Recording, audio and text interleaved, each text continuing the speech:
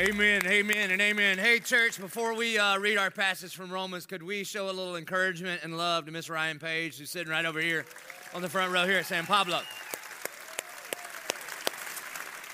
You didn't think we were just showing X Factor clips. Oh, look, come on. They stood for you there at the back. That's good. Hey, before I read from Romans chapter 10, I want you to know that Ryan is the personification of the doctrines that we have been studying, particularly in Romans 8 and Romans 9. That God is gloriously sovereign not only over our circumstances, but more importantly, sovereign over our salvation.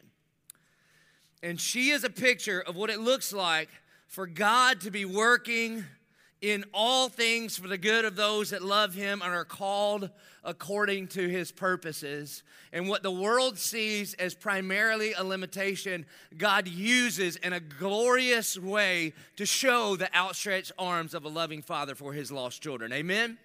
That's why studying something like the book of Romans matters so much. These are not just cold, dead doctrines that belong in the classrooms of seminaries and on the desk of theologians, but they belong in our hearts so that we can know who this God is that we love and we serve. And that's why we're diving deep into the book of Romans. And so with that in mind, if you would please stand for the reading of God's word. I'm going to read from Romans chapter 10. I'm only supposed to preach on 18 to 21, but I'm going to back up to 13 just for a little bit of context. God's word says this, beginning in Romans 10:13. For everyone who calls on the name of the Lord will be saved. How then will they call on Him in whom they have not believed? And how are they to believe in Him of whom they have never heard? And how are they to hear without someone preaching? And how are they to preach unless they are sent? As it is written, how beautiful are the feet of those who preach the good news. For they have not all obeyed the gospel. For Isaiah says, Lord, who has believed what he has heard from us? So faith comes from hearing, and hearing through the word of Christ. But I ask, have they not heard? Indeed they have, for their voice has gone out to all the earth, and their words to the ends of the world. But I ask, did Israel not understand? First, Moses says, I will make you jealous of those who are not a nation. With a foolish nation I will make you angry. Then Isaiah is so bold as to say, I have been found by those who did not seek me. I have shown myself to those who did not ask for me. But of Israel, he says, all day long I have held out my hands to a disobedient and contrary people. Would you pray with me? Our good and gracious Heavenly Father, you are good and you are gracious and you are sovereign over all things. You've never been surprised. You've never been caught off guard. You've never said, uh-oh. And yet, God, in our limited perspective, we have such a hard time understanding how all of those things are true.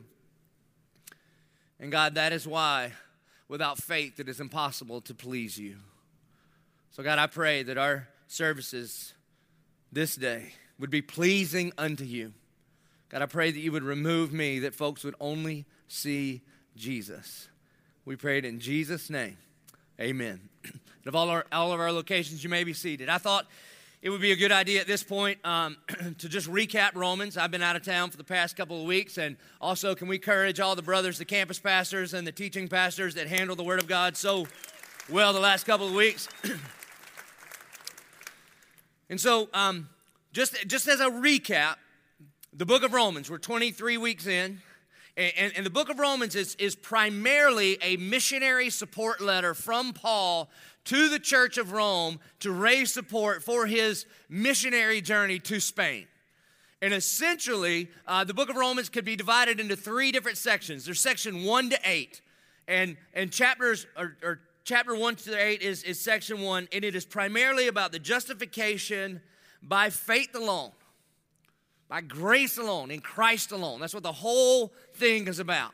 And then we get to chapter 9 through 11, the second section. And it primarily answers the question, okay, if chapters 1 through 8 are true, then answer this. So what about God's chosen people, the nation of Israel, who by and large have rejected God's plan of salvation for the world? How do you explain that, Paul?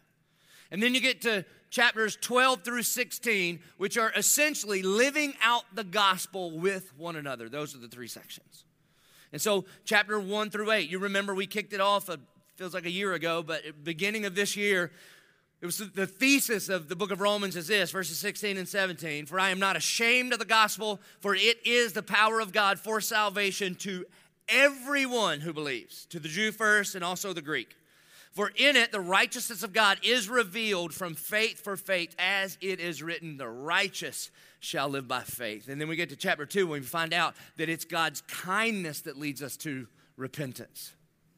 And that God's ultimate kindness was demonstrated to us by his only begotten Son being sent to die in our place. And in Romans chapter 2, as Paul is writing to a church where Gentiles and Jews are living together, he redefines what it means to be a true Jew or a true chosen one or the people of God. If you don't like those terms, pick your own term. But he redefines what it means in chapter 2. And he says that the children of the promise or true Jews are not people that obey the law. It's not about the circumcision of the flesh. Remember, we talked about circumcision. We said circumcision about 115 times in about 4 weeks. But it's those who by faith of the circumcision of the heart put their faith in the promise of God who is Jesus. And then there's a problem with that, though. Romans chapter 3, there's an almighty, holy, and just God, and we are sinful, disobedient people. And how in the world did those two things become reconciled to one another? And Romans chapter 3 tells us that we have all sinned and fallen short of the glory of God. Every single one of us, by nature and nurture, have missed the mark. And that the heart of the problem is that we got a problem in our heart. The problem is not that we tell lies. The problem is that we are liars. And so Romans 3 lets us know that because God is just, all sin must be paid for. But because of God's mercy, that payment has been delayed. And because of God's grace, he makes the payment for us. That he is just and the justifier. That is the essence of the gospel. Then we find out in Romans chapter 4 that the children of Abraham are to have the faith of Abraham. We find out in Romans chapter 4 that Abraham believed in God and it was counted to him or credited him or imputed to him as righteousness. That there's no works of the law or there's no human endeavor that could ever accomplish a right standing with God, but it's by faith alone that we believe. We find out in the book of James that because of Abraham's faith that God considered him a friend. That's what he's talking about here. And that if we are going to be God's chosen people, or if we're going to be children of the promise, that it is not about a rules-based religion rooted in our own self-righteousness. It is about a relationship with God through the righteous act of Christ on the cross. By the time we get to Romans chapter 5, we find out that God's motivation for this is his own glory. And that nothing glorifies God more than God's love for God's self poured out toward us at the cross. That God demonstrates his love for us in this, that while we were yet sinners, Christ died for us. Which means that the Bible that tells us that the gospel is not simply practical. It's not just sweet eternal fire insurance so you don't go to hell when you die. Because I'll tell you, hell is hot and forever's a long time, okay? But it's more than that the gospel is beautiful. And if you want to know if God loves you, you don't look at your circumstances. You look at your Savior on the cross. And that ultimately and finally demonstrates his love for us. By the time we get to Romans chapter 6, we find out that every single one of us are on one of two teams. We were all born on this one team, Team Adam. That we are a son of Adam, which means that we have inherited a genetic disorder or disease called sin. And there is only one cure, and the only cure for that genetic disease of sin is the gospel of Jesus Christ. And then Paul says in Romans chapter 6, so if we are dead to sin and alive in Christ, how then can we continue to live in that sin? And if you've been a Christian a long time, you're like, yeah, you tell them, Paul. And then the problem, though, that we find at the end of Romans chapter 6, Paul kind of wades around in Romans chapter 7. He goes, except there's this one problem, and the problem is still me, because I love Jesus. Yes, I do. I love Jesus. How about you? But I still got this sin stuff in my life. Anybody with me on that? Huh? Anybody? All right? You got honest people and then liars, all right? Non-participants. That's all right. And Paul, he says, listen, I got a problem. I wake up every day and I want to do good and I can't pull it off. And there's this stuff that I hate to do and I hate about me, and I just do it over and over and over. What is wrong with me? And his conclusion is this: what a wretched man I am. And then he asked this question: who will deliver me? Notice, he did not say, what must I do to be delivered? It's not a what, it's a who. Romans chapter 7 ends this way: and who will deliver me? And then he says, thank God for Jesus Christ, my deliverer. And then we get into the grade 8. We were there for a month. And it starts out, Romans 8 chapter 1, therefore now, because of what Christ has done on my behalf, because of Christ's perfect life, because of Christ's death on the cross, his righteousness is credited to me or counted to me. And therefore now there is no condemnation for those who are in Christ Jesus.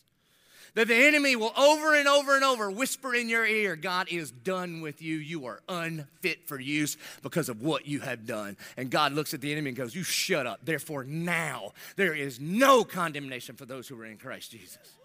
Why? And here's why: because we have not been given a spirit of slavehood, so we fall back into fear, but we have been given a spirit of the Son, that we would cry out, Abba, Father. And that God is working in all things, that all things work together, that God works all things for the good of those that love him and are called according to his purpose. What do you mean by all things? Maybe some of the all things are covered in Romans chapter 7. You know all that stupid stuff you're ashamed of? You know all those terrible decisions that you made? You know all those times you took your eyes off Jesus and you did things your way? That the sovereign God of the universe can even use our own sin and work those things together for his glory. That God is working in all things for the good of those that love him or are called according to his people. And you go, God, how in the world could you do that? And he goes, here's how: because those whom he foreknew, he predestined. And those whom he predestined, he called. And those whom he called, he justified. And those whom he justified, he glorified. And if God is for us, then who could be against us? And then the way Romans chapter 8 ended, it was like a freight train coming home, man. It ended on this crescendo, and I preached my brains out, and you stood there like this. This ain't a TPC, you understand? And because of these things, no thing can separate us from the love of God. Because of what Christ has done for us, there's no thing that can separate you and I from the love of God.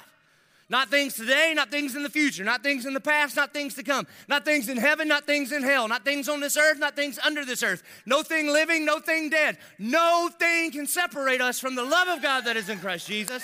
Amen? And that's the first 8 chapters of Romans. It's going awesome. Then you get to 9. And it gets weird. Notice I was out of town for chapter 9.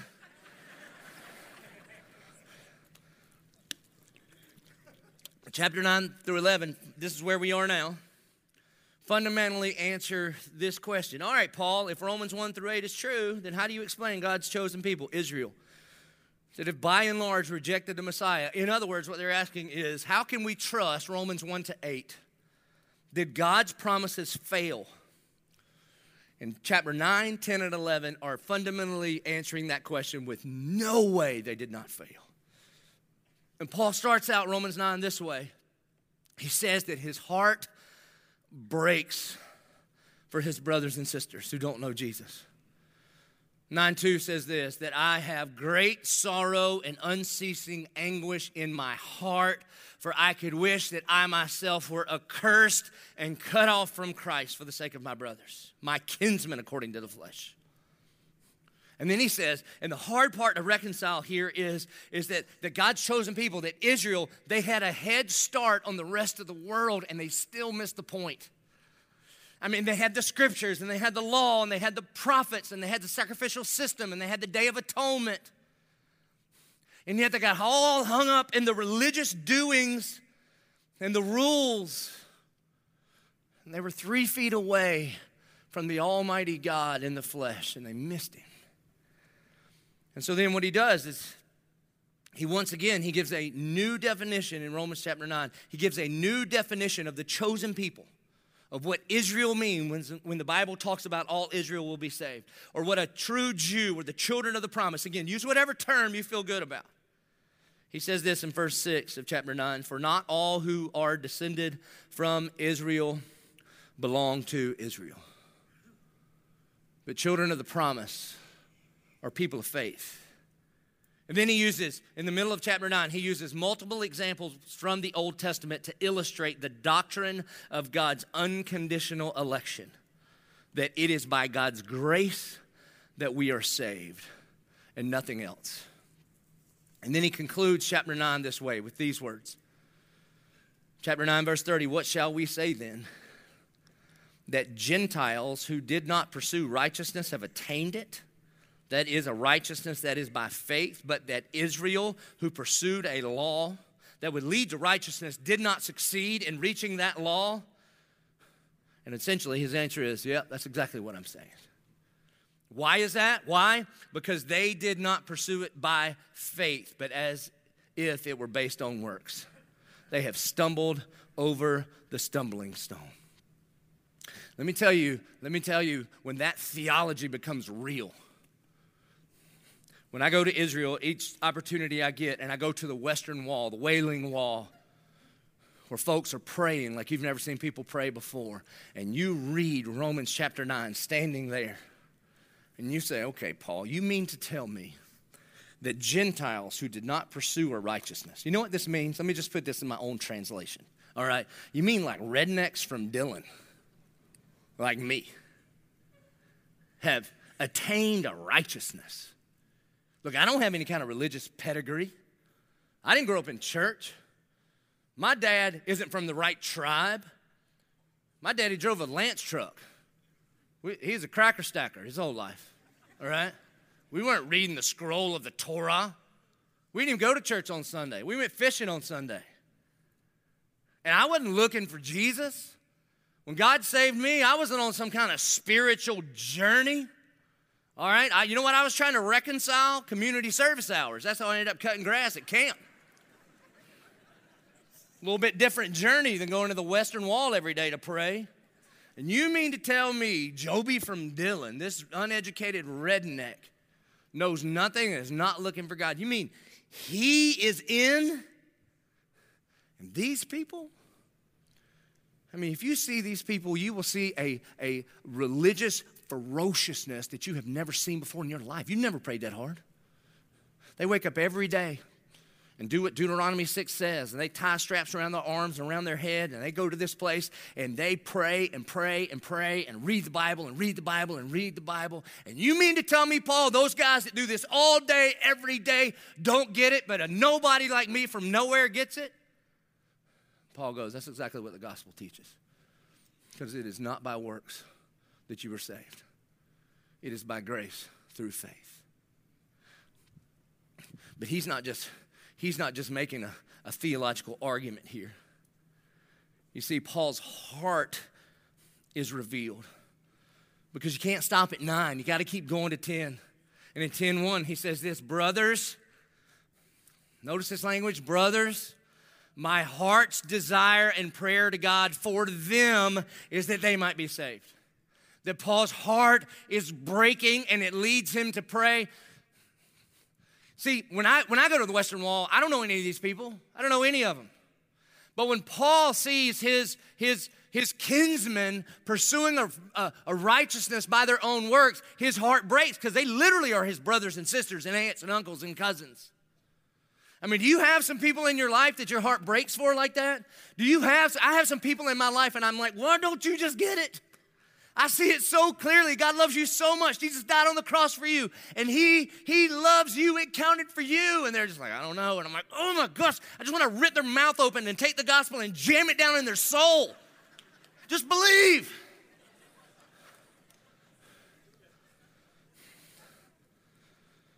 That's Paul. That's his heart here. And then as we move into chapter 10, where Paul then begins to go is this. He's praying that his brothers and sisters would quit tripping over the robes of their own self-righteousness, and they would receive the righteous gift offered by Jesus on the cross.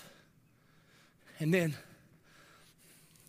then the doctrine of unconditional election in chapter 9 leads Paul to unparalleled evangelism in chapter 10.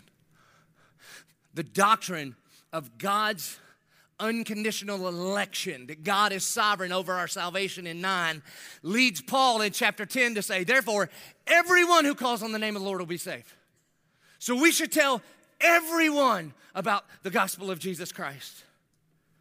You see,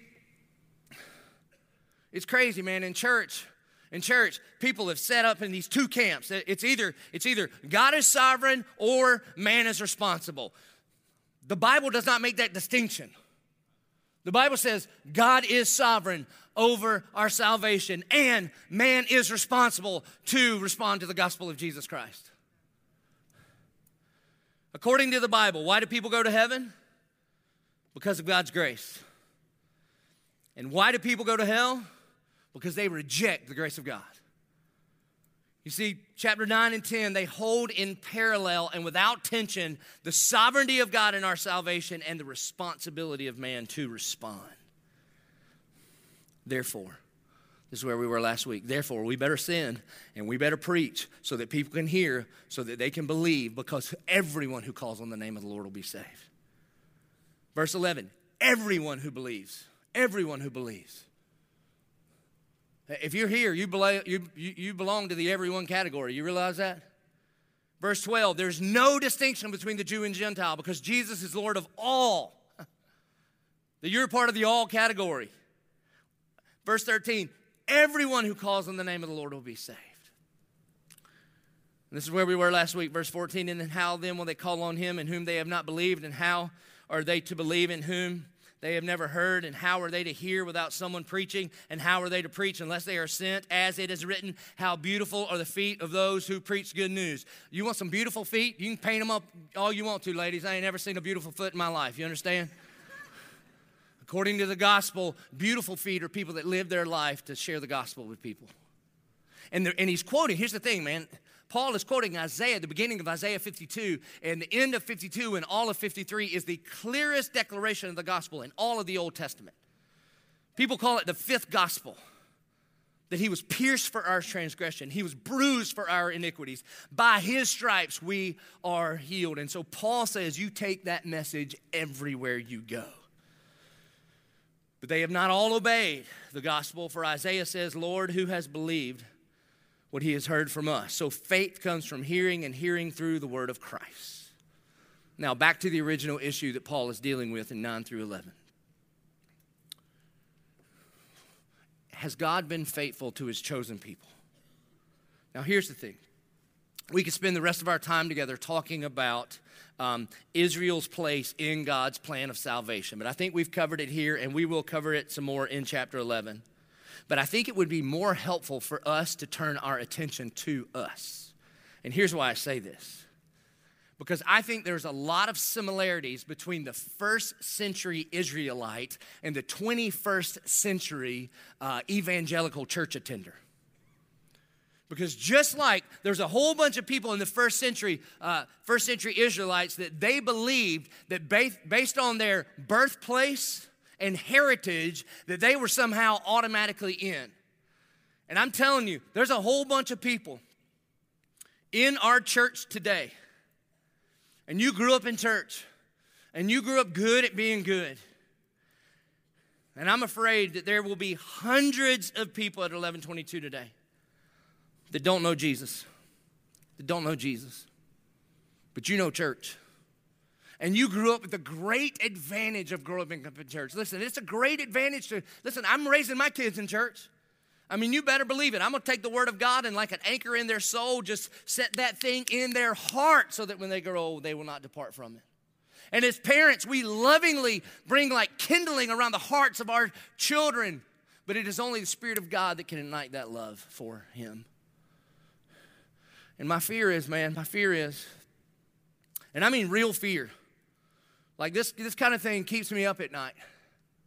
It's thinking that on a weekend like this weekend, there literally would be hundreds and hundreds and hundreds of people that have a whole lot in common with who Paul is writing here to in Romans chapter 10, the end of the chapter.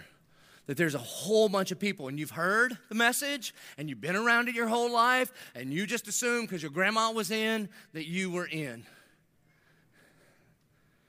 And that you could, for years, you could sit under the teaching of the gospel over and over and over and think that it's by your own good deeds that you were saved and die and spend an eternity apart from Christ. And it freaks me out. And I think it freaks Paul out too. And so I think that's why he ends Romans chapter 10 aiming at the religious people. Verse 18, he says, but I ask, this is the part that I'm supposed to be preaching on, so here we are finally. He said, but I ask, have they not heard? And then he goes, indeed they have. And then he quotes Psalm chapter 19. He says, for their voice has gone out to all the earth and their words to the end of the world. Psalm chapter 19 is about God's general revelation displayed through creation. And essentially, he's like, listen, everywhere there's been a synagogue, everywhere in the known Jewish world at this point, of course they've heard the message. They've seen it in creation. The prophets foretold it. John the Baptist proclaimed it, and Jesus proved it with the resurrection. So, of course, they've heard. And so he asked another question, verse 19. But I asked, did Israel not understand? First, Moses says, I will make you jealous of those who are not a nation. With a foolish nation, I will make you angry. I think a part of what he's doing is he's saying, hey, the 5 things that were required in the previous paragraph have been there for all religious people to meet Jesus. The people have been sent, people have preached the gospel, they have heard, now they just need to believe and call. And then essentially what he's saying here is this, hey, it's not an IQ issue. He says a foolish nation will believe, which means this, even dumb Gentiles like me can wrap our minds around the idea that salvation is a gift from God and it's not based on our own activity. But these religious zealots somehow can't get over their own good works. They think that somehow they have put God in their debt and God owes them something. So he keeps going. Verse 20, and then Isaiah is so bold as to say, I have been found by those who did not seek me. I have shown myself to those who did not ask for me. This is Isaiah chapter 65, verse 1. And here's what he's saying. He's going, hey, pay attention, church people. Pay attention, religious people. You know the grace that those pagan people need? You know the grace that God shows to those, you know what I'm talking, those pagan, non-believing, lost, beer drinking, cigarette smoking, chewing and dipping and, watching rated R movies and tattoo having, secular music listening to. You know those people. You know the grace required to save those people? The religious people are like, yeah. Paul's like, do you know you need that same grace? That they need to be saved from sex, drugs, and rock and roll, and you need to be saved from Sunday school, and Christian radio. I mean, those of you that grew up in church, man, you don't say bad words. You've created your own. You're like, son of a biscuit. You got those things, and you got the fish on your car, one for every member of your family, and nothing but family safe radio for you, and you're not watching rated R movies lest Jesus return and you get left behind. No way. You were all confused when Passion of the Christ came out. You're like, what do we do? It's rated R, but it's kind of about Jesus. I don't know what to do. All right.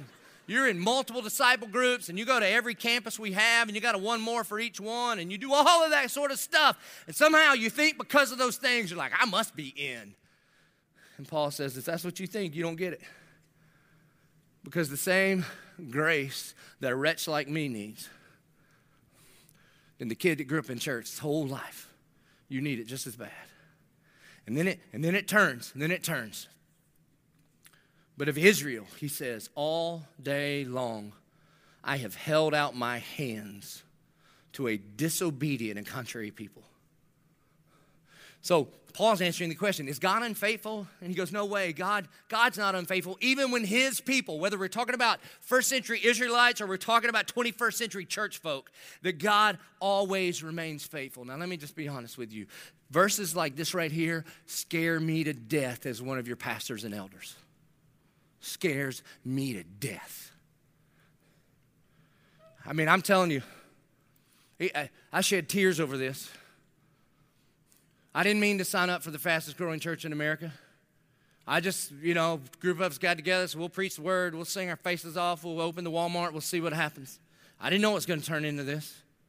And you know what scares me to death is that, it may be going good and everybody attends all the events and stuff, but what if we got hundreds and hundreds and hundreds of people, and on the outside, you do everything we ask you to do, but on the inside, you've never actually surrendered your life to Jesus.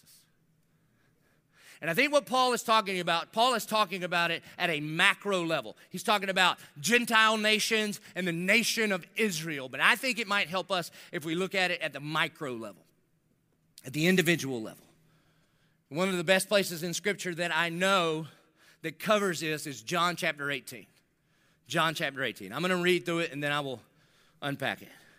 This is when Jesus goes to the Garden of Gethsemane on the night that he was betrayed.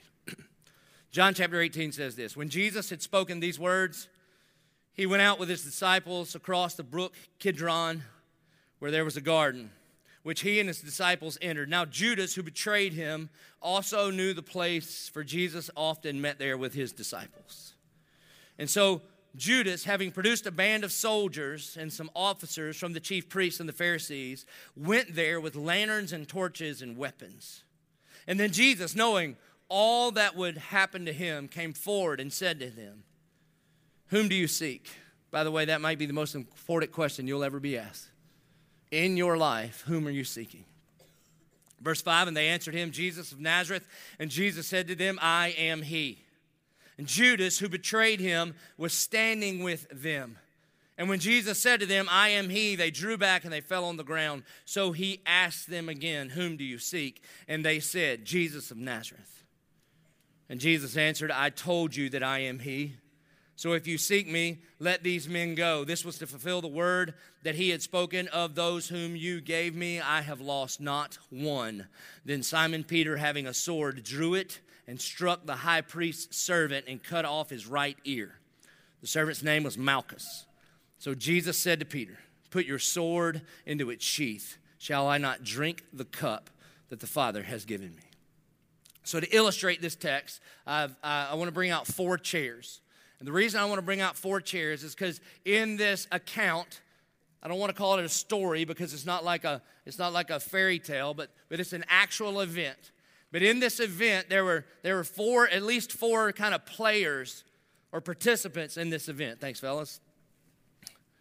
There's Jesus, there's Peter, there's Judas, and there's a crowd.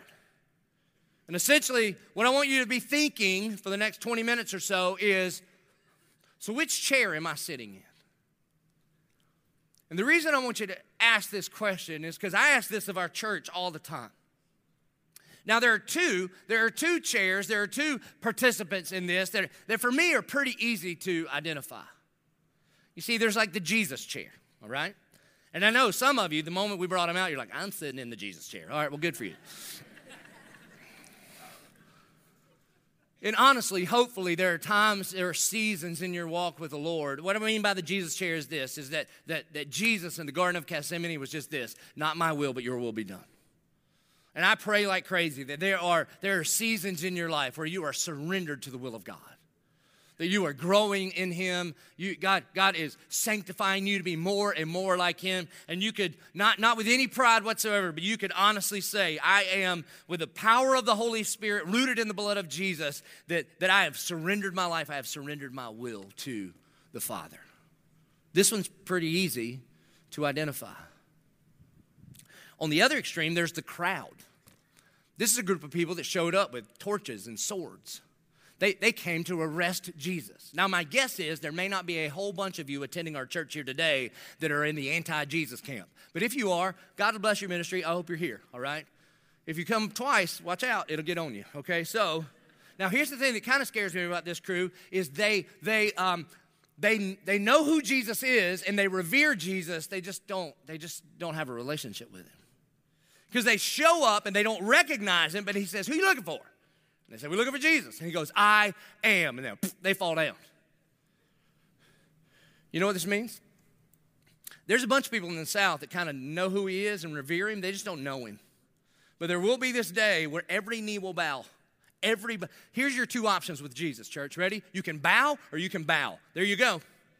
You bow now, then he will lift you up when he returns. If you don't, when he returns, you're going to fall on your face. And so that's this crowd. This one doesn't scare me too much. This is what freaks me out. This is what I literally stay up at night and cry over. Because between the Peter seat and the Judas seat, how do you tell the difference? Up until this moment, I mean, they both followed Jesus for 3 years. If you followed them around for 3 years and you were taking notes on who is going to betray Jesus, who is in and who is out, I think most of us would think it's Peter. I think based on his activity, I think most of us would be like, I don't think Peter's going to make it. I mean, Peter did some awesome stuff, but he did some stupid stuff too. This brother is a train wreck. I mean, look at the event that we're talking about in this passage. Peter steps up after he's been following Jesus for 3 years. Jesus said things like, pray for your enemy and love those who persecute you. What does Peter do? On the night he's betrayed, he's like, I got you, Jesus. He pulls out a sword and chops off a dude's ear. He can't even get that right. He's not going for the ear chop move. He's trying to crack the guy's head open and he misses. And then Jesus picks up the guy's ear and puts it back on his head. And then looks at Peter and is like, are you being serious right now? This is a bunch of us, isn't it? We have good intentions. We get all motivated at church, get fired up. I'm going to do something tomorrow at work. And then you look around your office, there's just ears laying around everywhere. You're like, I think this is my fault. I think I have done this. Oh my gosh. I think my best evangelism strategy is shut up. I think that's what I need to do. He's a train wreck. I mean, think about it. He does some awesome stuff. He walks on water. He's the only disciple that walks on water. Right? I think Matthew chapter 14. Jesus is walking on water. Peter's like, me too. He's like, come on, big boy. And he walks on water. The Bible does not tell us how many steps. I think it's 3. I think he was like 1, 2, 3. And then he takes his eyes off of his Savior, puts it on his circumstances, and beginning to sink, he cries out, save me. And Jesus reaches out his hand and goes, what is wrong with you? Why are you so afraid? And all the other disciples are listening. Shortly after that, Jesus goes on a camping trip to Caesarea Philippi. They're up on the top of this ridge, and he says, who do people say that I am? Now, here's the thing you got to know about Peter. He always speaks first. He always speaks most. And if you talk enough, sometimes you get something right. My daddy used to say, even a blind squirrel finds an acorn every once in a while. And Peter says, well, people think you're a prophet or whatever. And he goes, who do you say that I am? And Peter goes, you're the Christ, the Son of a living God. And Jesus is like, winner, winner, chicken dinner. You nailed it. Ding, ding, ding. I'm changing your name to Petra, Rocky. Dun, dun, dun, dun, dun, dun, dun. You get a new nickname, brother. And upon this rock, I will build my church, and the gates of hell will not prevail against it. And then Jesus goes on to share the gospel. He says, look, I'm going to be tried, handed over, beaten, flogged, crucified, dead, buried, and on the third day, resurrected. And you know what Peter does? The Bible says that Peter rebukes Jesus. That when Peter hears the gospel, he says, Jesus Christ, get over here. Not on my watch, you're not dying. And you know what Jesus calls him? He says, get behind me, Satan. Now, if you're taking notes, you're like, I don't think Peter's going to make it. I don't think he's going to make our disciple group. Jesus just called him Satan. There's no level of counseling that will wipe that off of you. You understand? I mean, Thomas doubts a little bit here and there, but this brother is Satan. I don't think he's going to make it. Right after that, they go to the Mountain of Transfiguration. This is one of my favorite screw-ups in the whole Bible. Jesus is there being transfigured. I don't even know what that means, but his divinity is exploding through his humanity. Matthew says that his face is shining like lightning. The Spirit of God is there. God is speaking out loud. And Elijah, he's been dead a minute. Moses, he's been dead more minutes. They are there having this conversation. And who talks first, who talks most? Peter sticks his dumb head in the crowd and goes, it is good that we are here. Bro, maybe you shouldn't be talking right now, Satan, all right? You should shut up. The Spirit of God leaves. He screws it up. Multiple times he messes up miracles. I mean, he makes these promises. God, I would never leave you. I would never forsake you. I got you. I'm Rocky. And Jesus is like, bro, tonight, before the alarm clock goes off, you'll deny me 3 times. He's like, not me. Sure enough, man, he's warming his hands by this charcoal fire. And the servant girl comes up to him. Hey, weren't you his? Are you sure? Nope. Are you sure? And then the Bible says he curses. He goes, blank no. And then right then, the rooster crows. He weeps bitterly. Even post-resurrection, he has this breakfast with Jesus in John chapter 21. The boys have been fishing all night. Jesus shows up, resurrected Christ. Says, you caught any fish? I ain't caught nothing. Try your nets on the other side. They do, and then boom, they catch 153 fish. John goes, man, this smells like Jesus. And so Peter puts his shirt back on and dives back in and swims up to meet Jesus. And as Jesus is restoring him to his seat of apostleship, he asked him 3 times, do you love me, do you love me, do you love me? And he's like, yeah. And he goes, therefore, follow me. He gives him kind of like a do-over, really gives him a new life. The first thing he ever said to him in his life was, follow me. And now on those same seashores by the Sea of Galilee, he says this again, you have not screwed this thing up forever because my grace is bigger than your screw up. And then you know what Peter does? Well, what about John? What are you going to do with John? Can you imagine the frustration of Jesus? Are you being serious right now? Can you just shut up and just listen for a second? So I'm telling you, if you follow him around for 3 years, what Brad Press is Judas getting? I think we would look at this epic screw up and think, I think he's out. But you know why he's not out? Because even though he screwed up all the time, he trusted God. He trusted God. In John chapter 6, Jesus feeds like somewhere between 5,000 and 15,000 people with like a Happy Meal. And let me just tell you, that will grow your ministry, okay? You do miracles, people show up. And so it is booming. And then by the time you get to the back half of John chapter 6, I dare you to read it this afternoon. Then Jesus starts this like hard teaching is what they call it. Jesus, right after the miracle, man, everybody's showing up and they're all full and they're loving it, you know, and they're waiting for the closing song. And Jesus is like, all right, one more thing. Unless you eat my flesh and drink my blood, then you have no part with me. Now think about this, all you note takers on the front row. Can you imagine be like, did you eat your flesh? Oh my God, what? Maybe it's a parable. When he just keeps saying it over and over and over. And people are like, well, listen, I'll eat the like miracle food, but I ain't eating nobody's elbow. You understand? I just ain't, that's gross. Ugh, I'm out. And the crowd begins to leave. Peter comes up and tells Jesus, hey, Jesus, it ain't working. It ain't working. People are leaving because this is a hard teaching. And you know what Jesus asked Peter? Do you want to leave too? Now, why does he ask this? Because he knows the heart of every man. He knows that Peter, in his heart, is doubting. Peter is like, I don't get it, man. I don't understand. I have made a horrible career decision. I left a perfectly good fishing business to follow the cannibal cult guy here. This is not working out the way I thought. And Jesus says, you want to leave too? And Peter, with a whole bunch of doubts, Peter with a whole bunch of, like a resume of screw-ups already on his list, he says, where would I go? Where would I go? You're the only one that offers eternal life. And I know to walk away from you and to walk towards this world has nothing for me, and you have the only thing that I need. And so he picks up his doubts and he picks up his confusion and he picks up his unanswered questions. By the way, what Jesus is talking about with the eat my flesh and drink my blood thing, he's talking about communion. He's talking about communion as a picture of the gospel. Essentially, what he's saying is, apart from the gospel, you have no part with me. And he doesn't even explain himself. He doesn't like, whoa, it's just communion. Hey, just don't freak out, okay? It's not my blood. If you're Baptist, it's Welch's. And if you're Catholic, it's like the good stuff, okay? And you're just it's cool, man, it's cool. And you don't have to like eat my flesh. It's just like this little, it's like a holy chiclet. It's like a Jeez-It, okay? It's just this little thing and you just stand. It gets stuck to the roof of your mouth. It's no problem. It's glorious, but just, you don't actually have to bite me in the tricep, okay? He explains none of that. And yet, by faith, Peter follows, even though he's a screw-up. And he follows just as long as Judas follows. Judas is handing out the Happy Meal at the feeding of the 5,000 too. Judas is a part of the miracles. In fact, Judas has a job. He's the treasurer. He's on staff in Jesus Incorporated. He's kind of known as the wise one.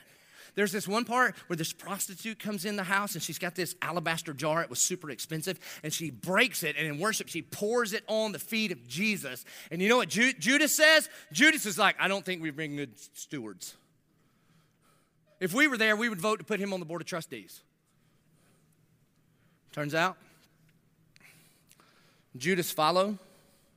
Judas did everything right, but he didn't know Jesus. Church, this is what freaks me out. You could hang around Jesus people your whole life. You could sit under the teaching of the gospel your entire life. You could know Jesus as a good moral teacher, and you could die and live a Christless eternity if you don't know him as Lord. And from my seat, I can't tell the difference. Y'all look like Christians to me. Got your Romans journal out, you're taking notes, you moo at the good parts of the sermon, you raise your hands, you sponsor kids, you do all the right things. But the key question here is, do you know him? Because Judas didn't know him. You see, some people, some commentators, there's no real biblical evidence of this, but some commentators, it's just conjecture, say that really what Judas was doing is Judas believed that Jesus was the Messiah, and so he was just trying to flip the first domino so that Jesus would really take over Jerusalem. C.S. Lewis, in his book Screwtape Letters, says one of the best ways to disillusion the church and church people is to make them think their Christianity is a means to a political end, no matter to the side of the aisle that you're on. And my fear is that you're sitting in this seat and you're a deacon.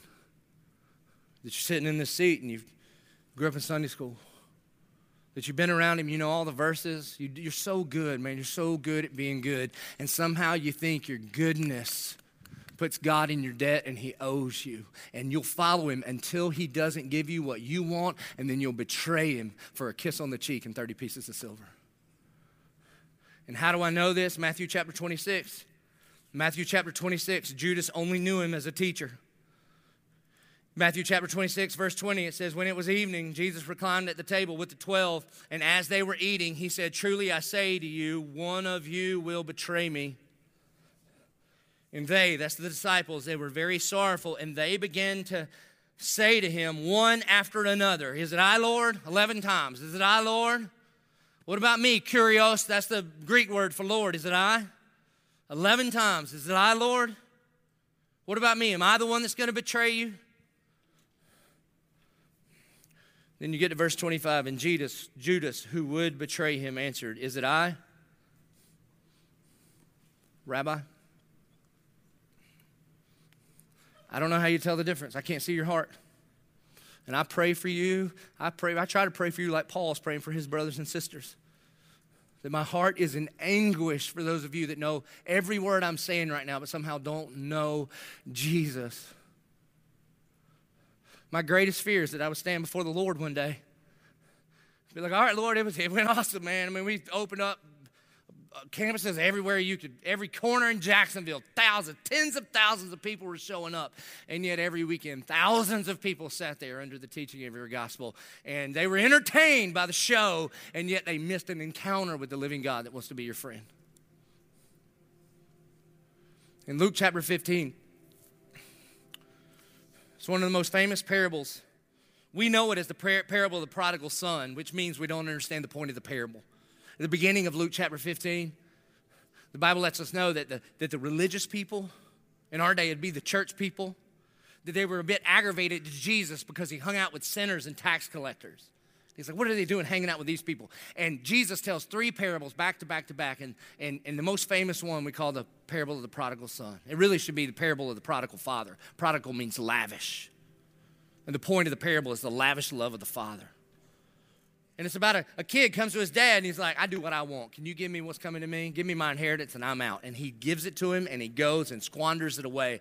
And then in the rock bottom places of his life, he comes to his senses and he comes back home. And in his mind, he thinks, I can earn my way back into my father's house so I can have my needs taken care of. And we love to preach this. I love to preach that part. And the father sees him from a long ways off and he runs after him. And he gives him his righteousness. He gives him his name. He adopts him back into his family and he throws a party for the boy. But the point of the parable is that he's got another son. He's got an older son. And the thing about the older son is like the first century Israelite that says, no, Dad, you owe me because of my birthplace and because of my behavior. Don't you owe me? And the first son, he says this in Luke 15:25. He was angry and he refused to go in. He refused to go into the party for his younger son. And his father came out and entreated him. That word entreated means like he begged him. He pleaded with him. You see, the dad thoroughly humiliated himself when he chased after his younger son. He hiked up his robe, he ran, he hugged his sinful son. He got pig slop all over him. He humiliated himself in the eyes of the people for the sake of his younger son. And then when he leaves the party to go out and entreat his older son, he humiliates himself again. What are you doing begging that boy? And so he's like, won't you come into the party? Of course we had to throw a party for your son, your brother, because he was dead, now he's alive. But listen, this party is for you too. He entreats him, won't you come to the party? But the older son answers his father, look, these many years I have served you, and I never disobeyed your command, yet you never gave me even a young goat that I might celebrate with my friends. He's like, Dad, you owe me. But when this son of yours came, who's devoured your property with prostitutes, you killed the fatted calf for him. And hear the heart of the dad. He says to him, son, you are always with me, and all that is mine is yours. You know what he's saying? He's saying the same thing that Paul is saying in 10:21. He's saying, all day long I have held out my hands to a disobedient, contrary people. I believe God put me on this planet to be like the dad here, to entreat you to come to the Lord. That it is not by your works that you are saved. It is by grace alone, in Christ alone, through faith alone. And that your Father in heaven, no matter who you are, is standing before you today with his arms outstretched. And he's going, won't you come? Won't you come? And I know if he can save a sinner like me, he can save you too. That God's love for you is demonstrated by Christ on the cross. And so, no matter who you are or what you've done or how good you've been in your church attendance your whole life, won't you come? Which seat do you sit in? May we not be a church full of these kind of followers of Jesus who have never surrendered their life to the Lordship of Jesus Christ, but won't you come into the party? That God Almighty all day long has had his arms stretched out for you.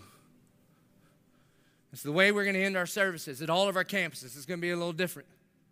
Now, if you grew up in church, this will feel very familiar. In just a second, when I begin praying at all of our locations, we're going to have our campus pastors and our associate campus ministers right down front. And in just a second, we're going to all stand up and we're going to sing together. And as we are singing together, if you are ready to surrender your life to the Lordship of Jesus Christ for the very first time, then I dare you to step out of your seat and walk down that aisle. And you're going to have one of our pastors is going to pray with you. And that prayer doesn't save you. Walking down the aisle doesn't save you. What Christ did on the cross will be what saved you. And I get it. You say, well, it may be dangerous. I mean, people might not want to walk down. Well, listen, man, if you've grown up in church your whole life, it is your pride that has kept you on a destination apart from God. And I think it would be more dangerous to not offer a response this kind of way. So all day long, God has had his arms outstretched to you. So I entreat you, won't you come to the party? Would you please stand and pray with me? Our good and gracious Heavenly Father, God, we love you because you love us first. And Lord, I pray for men and women and students who've known about you, but they've never known you, God. Would you open their eyes? God, may they hear for the very first time the gospel saves and not our good work. God, may they believe that when Jesus died on the cross, it counted for them.